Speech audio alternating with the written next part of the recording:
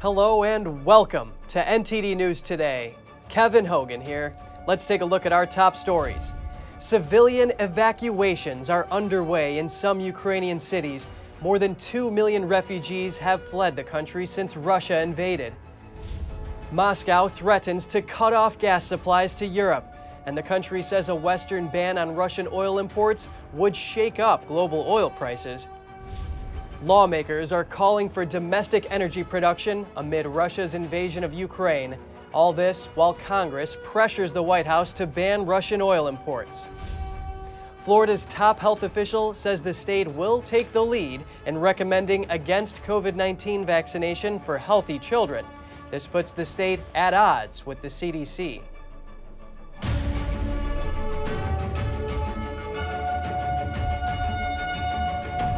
Ukraine is now evacuating civilians from several cities. It's part of the humanitarian corridors that Russia and Ukraine agreed to. NTD's Jessica Beatty has the latest. Buses arriving Tuesday in the Ukrainian city of Sumy. It's the first evacuation through a humanitarian corridor agreed to with Russia. Ukraine says a separate convoy of 30 buses was also headed to Mariupol to evacuate residents. Hundreds of thousands of people have reportedly been trapped there for days without food, water, or power. Russia said Tuesday it's opened humanitarian corridors from Kyiv and 4 other Ukrainian cities. In order to safely evacuate civilians from human settlements, a silence regime is being introduced today from 10 a.m. Moscow time. The United Nations says over 2 million refugees have fled Ukraine. Over half of them are now in Poland, and nearly 100,000 are in Russia.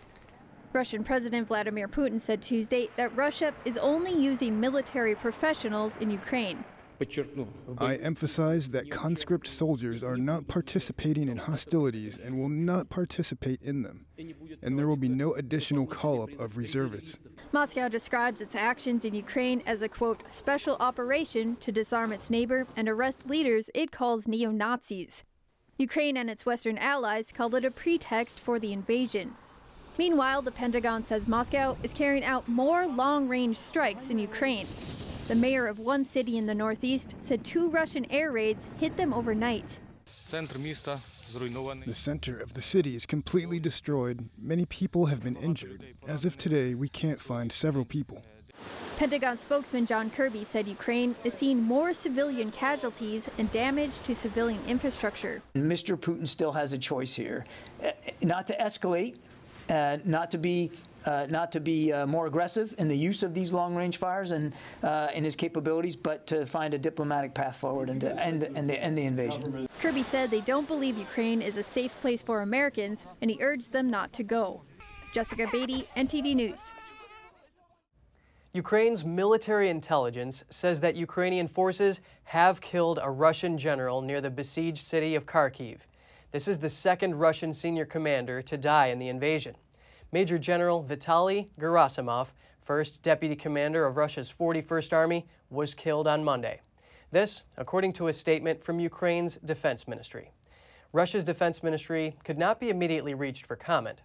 Another Russian general, who was also a deputy commander of the 41st Army, was reportedly killed at the end of February.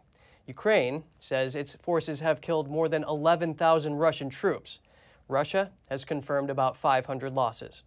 Neither side has disclosed Ukrainian casualties.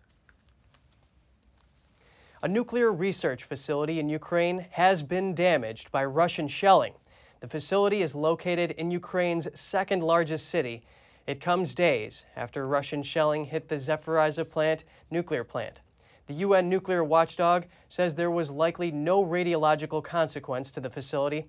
Ukraine's nuclear regulator told the International Atomic Energy Agency the incident did not cause any increase in radiation levels at the site.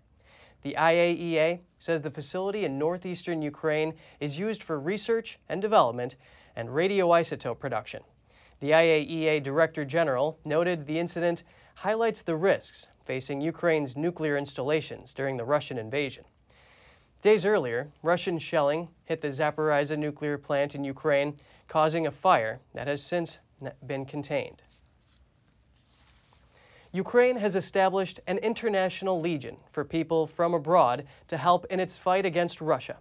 Some foreign fighters who spoke to Reuters say they are attracted by the cause to halt what they view as an unprovoked attack and a showdown between the forces of democracy and dictatorship. Get out of the train station, go to a safe zone. Michael Furcall says he is a former U.S. Army engineer who was in Rome studying archaeology when he heard Ukrainian President Volodymyr Zelensky's appeal for foreign fighters.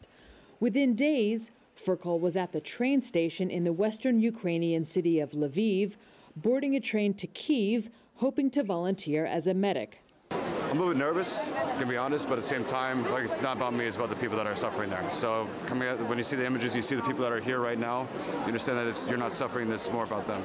Ukraine has established an international legion for volunteers from abroad, and Zelensky has publicly urged foreigners to fight side by side with Ukrainians.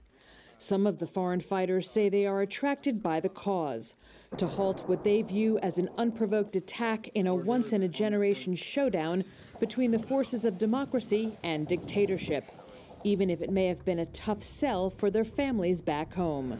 They're not happy, to say the least. Definitely not happy, but they're proud. A man who identified himself only as Jax was among a group of British fighters headed to Kyiv. They were led by Ben Grant, who had just completed a month-long stint as a security advisor in Iraq. Grant was unclear whether his men would be deployed independently or as part of a Ukrainian unit. We're going to wait, to be honest, and see what the situation is as we get further in. Another man who said he was a former British soldier and Afghanistan veteran, who calls himself Kruger, warned that even those who have previously seen fighting might struggle in Ukraine's war zones. If you're out here as a war tourist, it's not the place for you. I think the realities of war, if you head out to the front, is going to be pretty overwhelming. Although it is unclear how many foreign fighters had arrived in Ukraine, President Zelensky said last week that more than 16,000 foreigners had volunteered. Google says Russian hackers well known to law enforcement are engaging in espionage, phishing campaigns, and other attacks targeting Ukraine and its European allies. Google's threat analysis group said in a blog post that over the past 2 weeks, Russian hacking unit Fancy Bear has sent phishing emails to a Ukrainian media company. Russia denies using hackers to go after its foes. Google did not say whether any of the attacks were successful. The company says a Belarusian hacker tried to steal account credentials through phishing attempts on Polish and Ukrainian government and military organizations. Google also said China-based hackers Mustang Panda have sent virus-laden attachments to European entities. Google described the effort as a deviation from Mustang Panda's standard focus on Southeast Asian targets. Google is buying the cybersecurity firm Mandiant for nearly $5.5 billion. Both companies made the announcement today. Mandiant focuses on cyber threat intelligence, response, and testing. It's also known for uncovering the SolarWinds hack, a devastating breach that impacted a number of federal agencies and private businesses. The acquisition is one of Google's largest to date and is expected to help the company provide secure cloud services to people around the world. Moscow is considering shutting down gas supplies to Europe. This is in retaliation for Germany calling off the Nord Stream 2 project. The country also responds to the West's ban on Russian oil imports, warning of a price catastrophe across the global market. Moscow has threatened to cut off gas supplies to Germany via the Nord Stream 1 pipeline.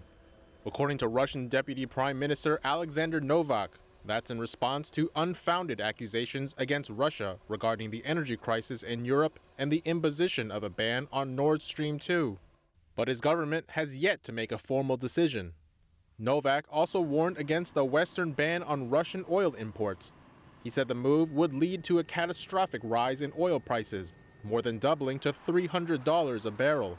A German analyst calls Putin's threat the last ace up his sleeve. He predicted a Western response. The reaction of the West will be to search frantically and quickly for alternatives. For example, to import liquefied gas from America. That costs money too, but at least energy security will be a little more assured. Europe gets 45% of its natural gas supply from Russia through the Nord Stream 1 pipeline, which runs through the Baltic Sea to northern Germany. For more than a decade, it has operated with an annual gas capacity of 55 billion cubic meters.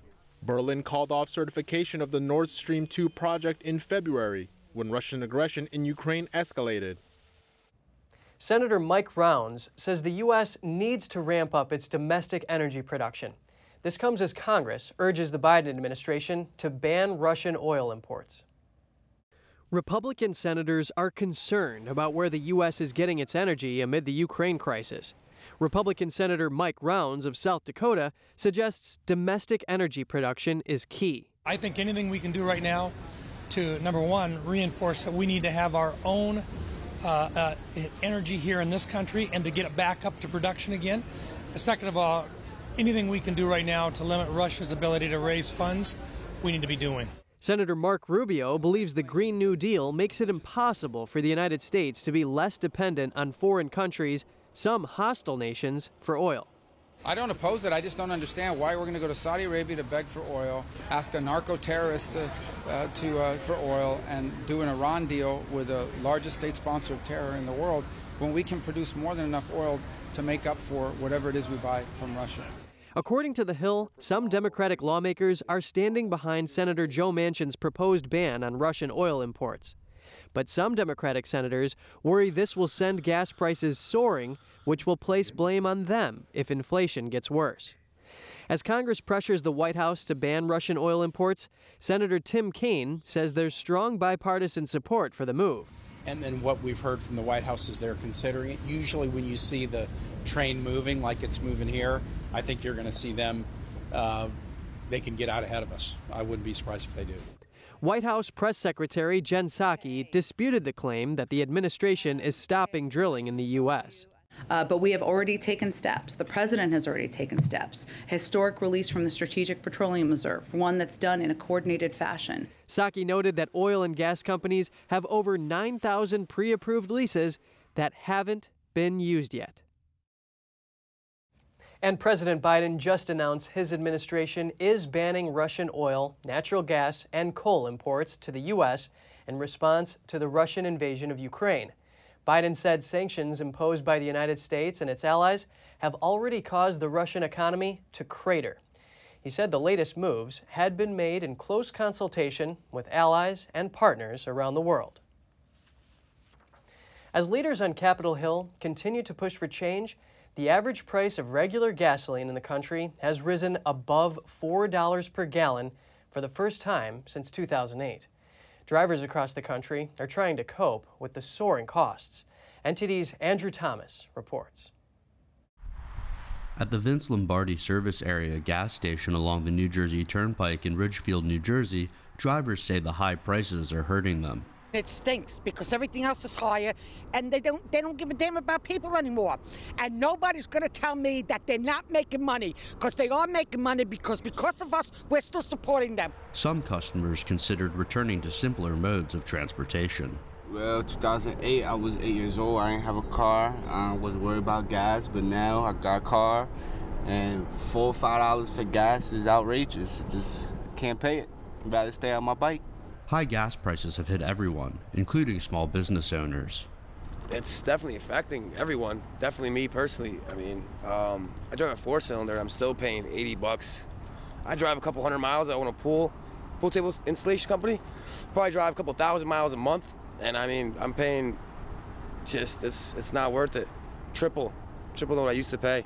On Sunday, California had the highest average price per gallon among U.S. states at $5.29 a gallon. Right now, as you can see, it's $6.31 a gallon, where I remember it being $2.50 or even $3. I used to put $38 to fill my tank up. Now it's about, as we saw, between $70 and $90. I think that's crazy. Other customers questioned why the conflict in Ukraine has become a factor in the rising prices. I think it's disgusting what's going on, but I don't see why gas prices should go up because of our involvement in the Ukraine. Yeah, if they want to support them, fine, but why do we have to have higher gas prices if that's the case? Jason Deming says he's upset that prices are high, despite supply remaining stable. I think it's the entire system's regulated on how many barrels everybody's releasing, and they always like to play a supply and demand game. The supply's there; they just choose whether or not they're going to release it, so they can, fix our oil by barrel prices and continually charging us more at the gas stations because they want to keep their profitability up to keep their shareholders happy. The all-time high for average gasoline prices was set on July 17, 2008, at $4.10 per gallon. Andrew Thomas, NTD News.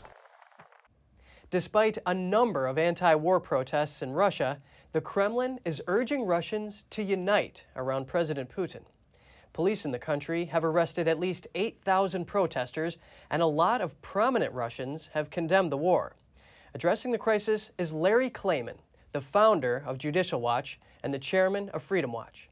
He shares his perspective on Putin's ambitions. He wants a much bigger Soviet Union. He wants to reconstitute it. Remember Ukraine. I'm a descendant of Ukrainian grandparents, Jewish Ukrainian grandparents. We left Ukraine, my grandparents, because of anti-Semitism. I'm a Jewish Christian. Now they have a Jewish president. They understand, their place in history today. These people are like us, and we have a moral obligation to do whatever we can to defend them. So let's look at this domestically. The Biden administration has granted temporary protected status to Ukrainians living in the U.S. Do you think the administration has done enough in this regard? I don't know what they've done. I mean, obviously, this is a humanitarian issue. This is an issue where political asylum, it would be legitimate to have people emigrate to this country as long as they're screened, as long as we know who they are, that they're not Chechens, possible Muslim terrorists and otherwise. Now, Russia claimed that Ukraine was committing genocide in the Donbas region and cited that as the reason for invading. But now a U.S. firm has taken up a case in the International Court of Justice on behalf of Ukraine. Do you think this is going to make an impact? No, because the International Court of Justice is, by and large, over time, a toothless tiger. I actually have a case against Biden there for negligent homicide in Afghanistan. I frankly don't expect anything to come out of it. But Putin will stay in Russia. They won't be able to arrest him. It did work once in the past in the ICC, that's the International Criminal Court, and Spain, where General Pinochet was president of Chile, was indicted, he was convicted. He had the good luck of dying on his own before they grabbed him and put him away for life. But it really never has had much teeth, and it's more symbolic than anything else, the International Criminal Court. And by the way, the United States is not a signatory to the International Criminal Court. It would have to be the Europeans that would push that. A U.S. company that provides internet to Russia is cutting service there, citing the, quote, unprovoked invasion of its neighbor. That's according to the Washington Post. The company's chief executive said he made the move to prevent Russia from using its networks to launch cyber attacks and push propaganda. The U.S. Supreme Court on Monday rejected Republican challenges to congressional maps in North Carolina and Pennsylvania. The High Court's two rulings could benefit Democrats in the midterm elections. The North Carolina map drawn by state judges will probably give Democrats at least one more seat in Congress next year. Justices Samuel Alito, Clarence Thomas, and Neil Gorsuch dissented. In the Pennsylvania case, a group of 6 Republican voters wanted to freeze a ruling that allowed the maps to take effect and altered the general primary calendar. The Supreme Court rejected that request as well. New York City residents sound cautiously optimistic this week as indoor mask mandates for K-12 public schools were removed. But some expressed mixed reactions over the changed rules for vaccine mandates, which were removed for indoor dining and other venues as well. NTD's Andrew Thomas has more. As mask mandates recede, some parents have mixed feelings. I'm conflicted. I'm glad. I think it's better for them to see people's faces. It sort of feels normal to us. At the same time, we had COVID in December, and we won't have it. We won't have the antibodies in theory starting after spring break. So I'd rather not go through it again. My whole family of 5 had it. Others say they're thrilled that masks are no longer required in most spaces. It's a really exciting day, and I'm glad that it's finally here. It's been 2 years of being masked, and it's a really good feeling. We're really happy. Now, indoor venues, including restaurants, fitness centers, and entertainment spaces, are no longer required to check customers' vaccine status before entry. Some residents welcomed the relaxed mask policy. Others worried about vaccination rules. I think, to be honest with you, I'm more relaxed about the masks. I'm less relaxed about not checking vaccination records to go into when you want to sit down in the coffee shop or go to dinner. I mean, because I kind of think wearing masks among vaccinated people is kind of superfluous. Beverly Caputo says she's warming up to the idea of no masks, but she voiced concerns about the vaccine mandate changes. The mask I'm getting a little more comfortable with, but the vaccine status always made me feel more comfortable. Yeah, knowing full well that the people around me were, vaccinated, and I didn't have to worry as much. And I know there's some who state New York City Mayor Eric Adams formally announced the changes on Friday. According to Adams, over 6.4 million New Yorkers are fully vaccinated, and over 17 million doses have been administered. Andrew Thomas, NTD News. Florida's top health official says the state will be the first to make a break with federal vaccination recommendations for healthy children. He made the announcement on Monday. The Florida Department of Health is going to be the first state to officially recommend against the COVID-19 vaccines for healthy children. You have this lack of trust in the medical establishment and in the CDC and the politicization of those institutions, and that's not going to bode well for us as a society going forward. An aversion to actual data if it conflicts with the narrative. Dr. Joseph Ladapo cited studies that showed few COVID fatalities among healthy children and elevated risk of side effects such as myocarditis among young boys receiving the vaccine. The CDC has strongly recommended that parents have children over the age of 5 vaccinated, despite a sharp decline in infections and hospitalizations nationwide. Infections have gone down since a winter peak in January. There's also evidence that vaccination has been less effective against the Omicron variant. White House Press Secretary Jen Psaki responded by saying some politicians are peddling conspiracy theories and casting doubt on vaccinations. She said vaccination is the best tool against the virus and the best tool to prevent teenagers from being hospitalized. COVID-19 can cause the brain to shrink and damage areas linked to memory and smell. That's according to a new study by Oxford University published in the journal Nature. Researchers investigated the brain changes in 785 people aged 51 to 81 whose brains were scanned twice. More than 400 of them had COVID between their 2 MRI scans. The study found that even mild cases of COVID-19 could cause significant changes to the brain. Participants showed a worsening of executive function responsible for focus and organizing, and their brain sizes shrank by up to 2%.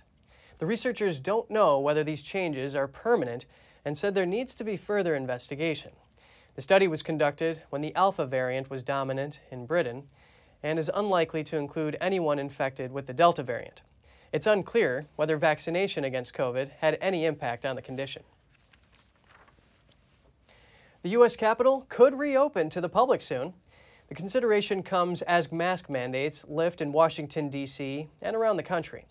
It's been nearly 2 years since the Capitol building was closed to the public in response to the pandemic. Lawmakers are now working on how to safely reopen the complex. Democratic chiefs of staff were told Monday to expect more information on potential reopening plans in the next few weeks. The White House says President Biden will use an upcoming trip to Texas to push for a federal rule to help veterans exposed to toxic burn pits. Burn pits were used to incinerate and burn waste, hazardous material, and chemical compounds at military sites in Afghanistan and Iraq. The rule would remove the burden for veterans to prove their toxic exposure resulted in these conditions. The House and Senate have already passed different versions of the bill and must now reconcile the differences and likely re-vote. In Fort Worth Tuesday, Biden will be briefed by doctors at a VA hospital. He'll also speak with veterans, caregivers, survivors, and patient advocates. First responders to the World Trade Center terror attack on 9/11 are at a higher risk for blood cancer. That's according to a new study published in the journal Nature Medicine. For 2 years, researchers collected blood samples from nearly 500 firefighters and emergency medical service workers. The data shows that firefighters who were exposed to toxins at the World Trade Center were at least 3 times more likely to have cancer-causing gene mutations in their blood than firefighters who were not at the site. Researchers also found that the prevalence of gene mutations increased with the age of the exposed individual. The types of mutations identified in this study have also been associated with an increased risk of cardiovascular disease. The Pentagon is shutting down the Navy's massive fuel tank facility in Hawaii. The tank leaked fuel into nearby tap water supplies, sickening thousands of people. Once we have prepared the site for defueling, and we know we can do that safely, we estimate that it'll probably take somewhere within 12 months or so to fully defuel and close it. Then once it's closed, we'll begin to work on what the land use for it looks like going forward. It should have happened a long time ago, and it's unfortunate that it happened under these circumstances and what had to happen with the families in order to get some action. But I'm happy, it's about time. Hopefully they don't drag their feet and it moves quickly so another spill or leak doesn't happen again. The tanks leaked fuel into a drinking water well and contaminated water in Pearl Harbor. Nearly 6,000 people were sickened from the leaks. Most live in military housing. Many military families were moved into hotels away from the contaminated water.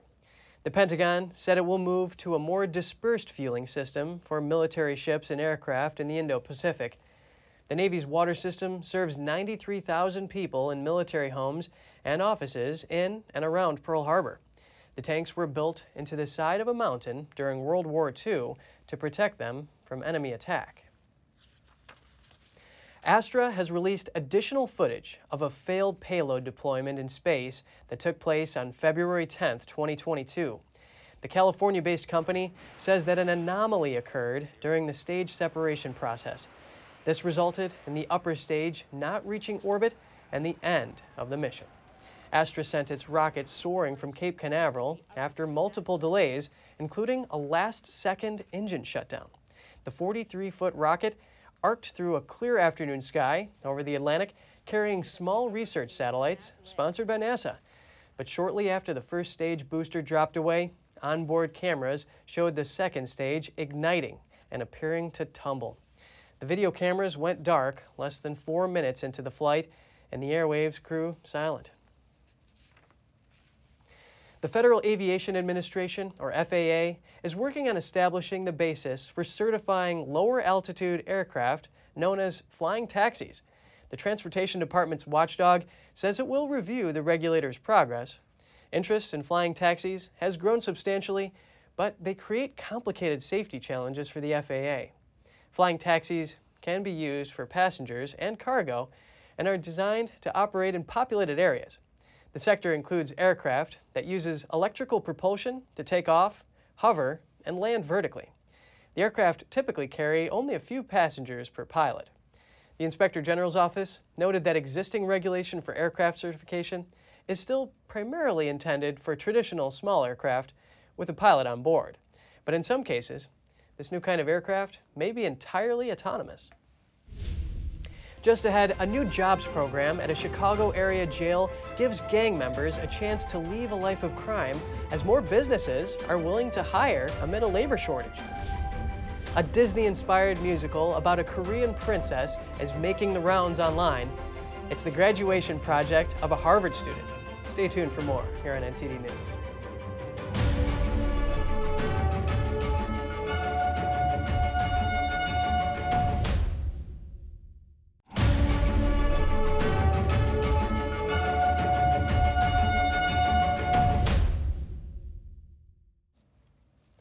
A man trapped by a fast-moving fire in a New Jersey apartment building dropped his young child into the waiting arms of police and firefighters, who then also caught the man. The fire in South Brunswick was reported Monday. Emergency responders at the scene found flames shooting from the second and third floors of one of the buildings. The man and his son were on a second-floor balcony when authorities told the dad to drop the boy, who appeared to be a toddler. 3 officers and a firefighter caught the child, and the father soon followed. Both were treated for minor injuries. Authorities say 4 other people were being treated for smoke inhalation, including one who was hospitalized. Roughly 50 people were displaced by the fire, which remains under investigation. One program at a Chicago area jail is giving gang members a way out. It's connecting them with jobs as more companies become more willing to hire the formerly incarcerated. That's to combat the ongoing pandemic-driven labor shortage. But before they get hired, there's another step involved. NTD's Andrew Thomas reports. A focus of the program at the DuPage County Jail is a new tattoo removal wing. Program participants remove or cover their gang tattoos to prove they're serious. By abandoning their previous lives, they risk reprisal from gangs. It was a contract, in a way. It was me saying that I belong to a group of people who are going to be looking out for each other, no matter what. Participants hope new job opportunities will outweigh those risks. Eric Eck pledged his lifelong loyalty when he joined the Latin Kings in Chicago at 13. The longtime Latin King enforcer is now 36 and trying to leave. To do it, he's looking to scrub his past by erasing his gang tattoos. This is the first time that I've actually had a chance to get out of it. The DuPage County Sheriff welcomes the initiative. It's a material commitment. It goes beyond saying I'm going to do something. No, I'm doing it. I'm getting out today. Many inmates agonize over the decision to cover the tattoos that have been central to their identity, and for good reason. Because once you take those colors off, you're out of the gang life. You're not welcome back in that environment. Executive Director of the program, Michael Berry, believes it's a critical step. It's very important for them to get that taken care of before they leave here. It also helps them not to be triggered to want to go back into it, and it's a helpful reminder not to go back to their neighborhoods. Once freed, Eck wants to own a business. Andrew Thomas, NTD News. A Harvard student of Korean descent wrote her own Disney-style princess musical. This graduation piece is inspired by a traditional Korean folktale, and it's making a splash online. Korean folktale-inspired musical has gone viral. It's the creation of a Harvard University student. Hi, my name is Julia Rue, and I'm a Korean-American composer, lyricist, and playwright, and a student at Harvard University studying theater, dance, media, and music. She hopes her creation will become the next big Disney princess movie. I have been writing musicals since I was around 15 or 16, and over winter break, I just finished a first draft of my senior thesis musical, which is called Shimcheong, a Folk Tale. Shimcheong, in many ways, is sort of the Disney princess that I wish I could have seen growing up. Tell the world I'm on my way. The full-length musical was part of her senior thesis. But then this story stood out to me in particular because it's about a young woman who goes on an adventure, and in particular, it's about a young woman who is looking to return home and to reunite with her family. With her musical, the 22-year-old from Missouri hopes to bring the younger generation closer to the traditional culture of Korea. I'm a second-and-a-half generation Korean, and I didn't really grow up seeing other Korean American people, didn't really grow up surrounded by Korean culture. My best friend was half Korean, and of course there's my family.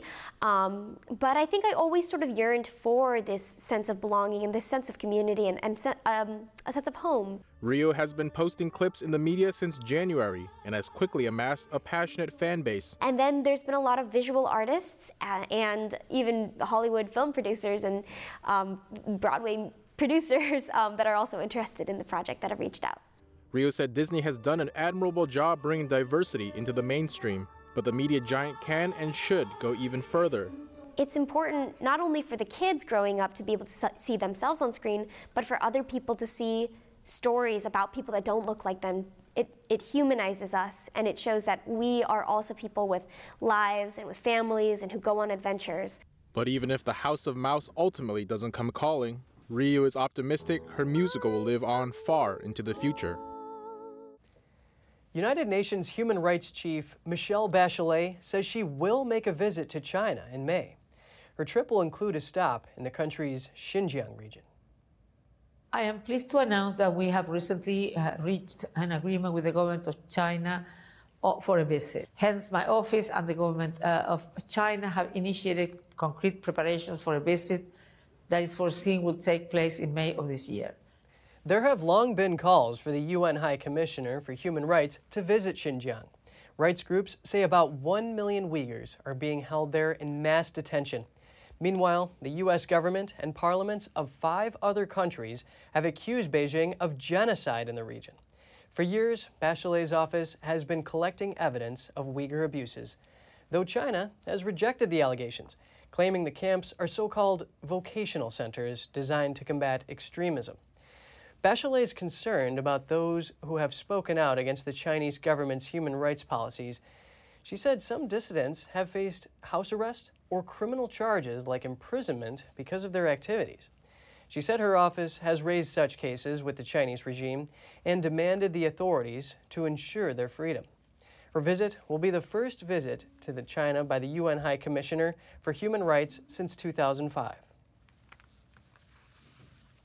U.S.-based analysts say that new satellite photos show construction at North Korea's nuclear testing site. This raises fears that Pyongyang could resume major weapons testing. Specialists at the James Martin Center for Non-Proliferation Studies looked at images taken on Friday at the Pyongyang site. They appeared to show construction of a new building, repair of another one, and what is possibly lumber and sawdust. Pyongyang is North Korea's only known nuclear site, where it carried out 6 tests from 2006 to 2017. It was closed and dismantled in 2018 when North Korea declared a self-imposed moratorium on nuclear weapons tests.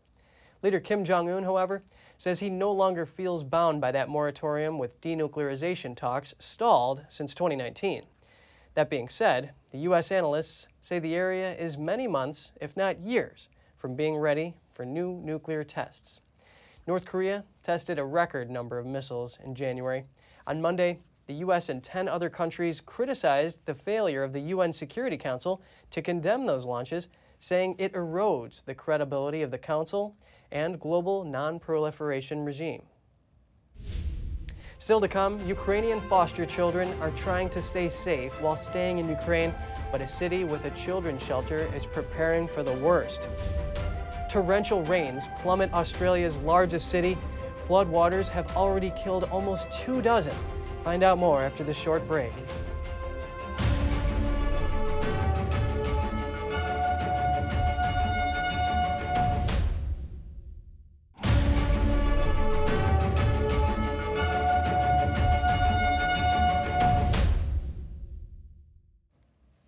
The EU estimates more than 7 million Ukrainians could be internally displaced by Russia's invasion, with the number of refugees fleeing the country potentially higher.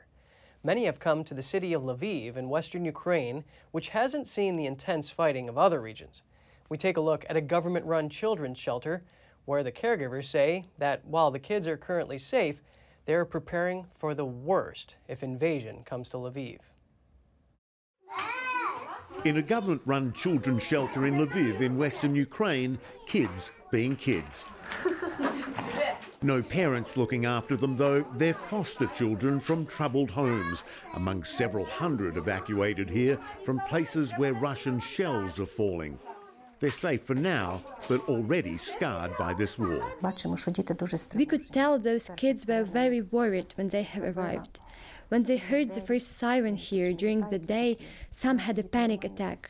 They were looking at me with their scared eyes, shaking from anxiety. Several humanitarian organisations are helping shelters like this take care of the children and the many more who will come in the days and weeks ahead. The Russian military not in this part of the country yet. We are ready. We only hope that the situation doesn't get worse here, because then we will have to move somewhere with all those kids too. And it is scary. They're just kids. Affected by conflict. John Shmorhan is a Ukrainian-American living here, working with an NGO, the Ukrainian Education Platform, providing humanitarian assistance for people headed to the borders, but also helping those who've left their homes but don't want to leave their country, the internally displaced. I think the city is preparing for the worst and are ready. I mean, we see thousands of people coming into Lviv today, of families that are looking for a place to stay. And I think one of the objectives for the families, for the children, is to provide the necessary accommodations so they don't have to become refugees and go abroad. Lviv, a city so far spared the physical impact of war, but ready for when that war might arrive. The war in Ukraine has shaken Brighton Beach. It's a neighborhood where residents from Russia and other former Soviet Union countries have been living side by side for decades, earning it the nickname Little Odessa. The war in Ukraine and the unfolding humanitarian crisis has sent shockwaves around the world. And in New York's Brighton Beach neighborhood, where Russians and Ukrainians have lived side by side for decades, along with others from the former Soviet Union, the invasion has stirred up complicated emotions. It's heartbreaking, and it's one story when you see it in the news, and the other story when you get pictures through Messenger or WhatsApp from your friends hiding in basements. It's a tragedy. Many Ukrainians living in the area nicknamed Little Odessa agree the community has really come together in a show of support. Ukrainian flags hang from many businesses, and donation drives in support of Ukrainians have sprung up across the neighborhood and beyond. This local beauty salon owner teared up describing how donations were coming not just from Ukrainians, but from Russians, Georgians, Uzbeks, and more. Volunteers are also collecting donations at Brighton Beach's Guardian Angel Roman Catholic Church. The plan is to ship much-needed supplies to contacts in Poland who can help get the packages into Ukraine. One volunteer said she prays for loved ones there. It's hard for people like me who has no tears left to express the feelings anymore. That's the only way we can express it, by helping and do like something as a diaspora or something like that. Another member of the church, who was born in Ukraine and spent most of her life in Moscow, lamented all the suffering. It's terrible. I don't know why. Nobody knows. But remember, love your neighbors like yourself. Russia's invasion of Ukraine is causing the rebranding of a popular line of vodka. The maker of Stolichnaya vodka says the liquor will now be sold and marketed simply as Stoli. Stoli Group's founder, Russian-born billionaire Yuri Shefler, says the move is in response to his, quote, vehement position against the Putin regime and the invasion. Shefler was exiled from that nation in 2000 because of his opposition to Putin. The company is now emphasizing the vodka's Latvian roots and Slovakian sources. In the U.S., officials in a number of states have called on liquor stores to get rid of Russian-made or Russian-branded products, which in many cases include vodka. Flood warnings stretched across Australia's east coast on Tuesday, and tens of thousands of Sydney residents fled their homes. Torrential rains again plummeted the country's largest city, flooding several large suburbs. Tens of thousands of Australians have fled their homes as flood warnings stretch across the country's east coast. Torrential rains have pummeled the country's largest city, Sydney, flooding the streets of several large suburbs. Nearly 24 people have been reported dead since floods in Australia began late last month.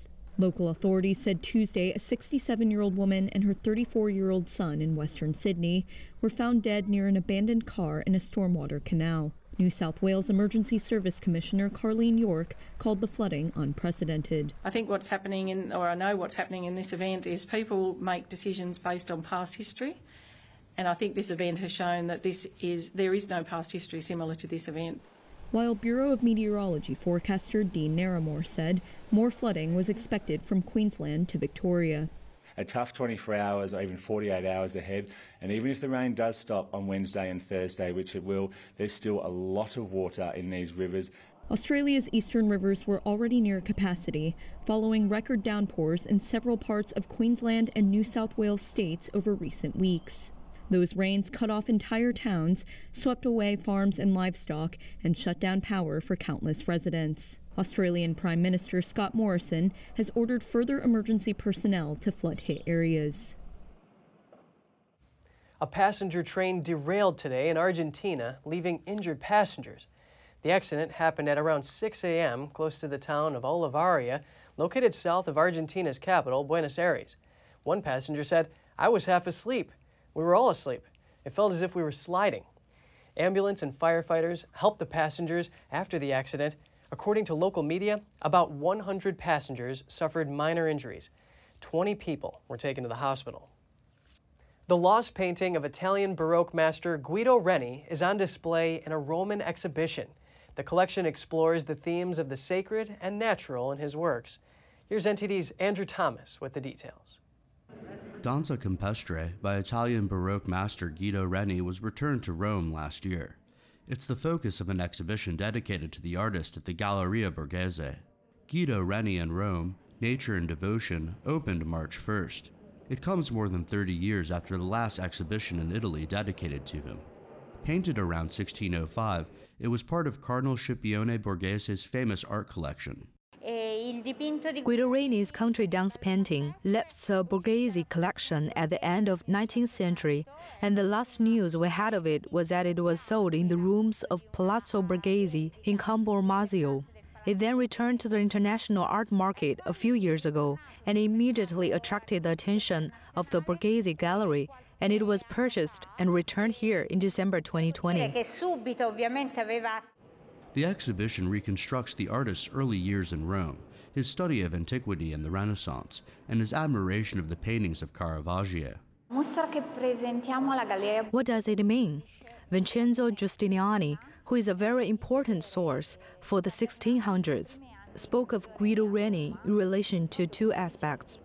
First, as the most perfect way of painting, because he considered him to be at the top of the painters of his time, because he painted accordingly to the matter of the early Florentine painters, with the study of the past, but with the modern example of natural elements, and therefore also with an extraordinary relationship to reality. Reni's experience strongly influenced his work, as shown by a crucifixion of St. Peter and David with the head of Goliath. His painting becomes stronger. The figures become sculptural and monumental, not only because he was influenced by Caravaggio, but also because of the statues, from which he draws a lot of inspiration. However, Reni has his own style that he never abandons. In particular, the palette of light and bright colors, and this sense of balance and measure that makes him an absolutely classicist painter. Guido Reni arrived in Rome around 1601 at the age of 26. Already enjoying a flourishing career in his home region, he had traveled there in search of new opportunities. Andrew Thomas, NTD News. Many people choose low-fat dairy thinking it's the healthier choice. But is that true? We'll find out in today's health segment. Here's Gina Marie, who brings us Strong Mind and Body.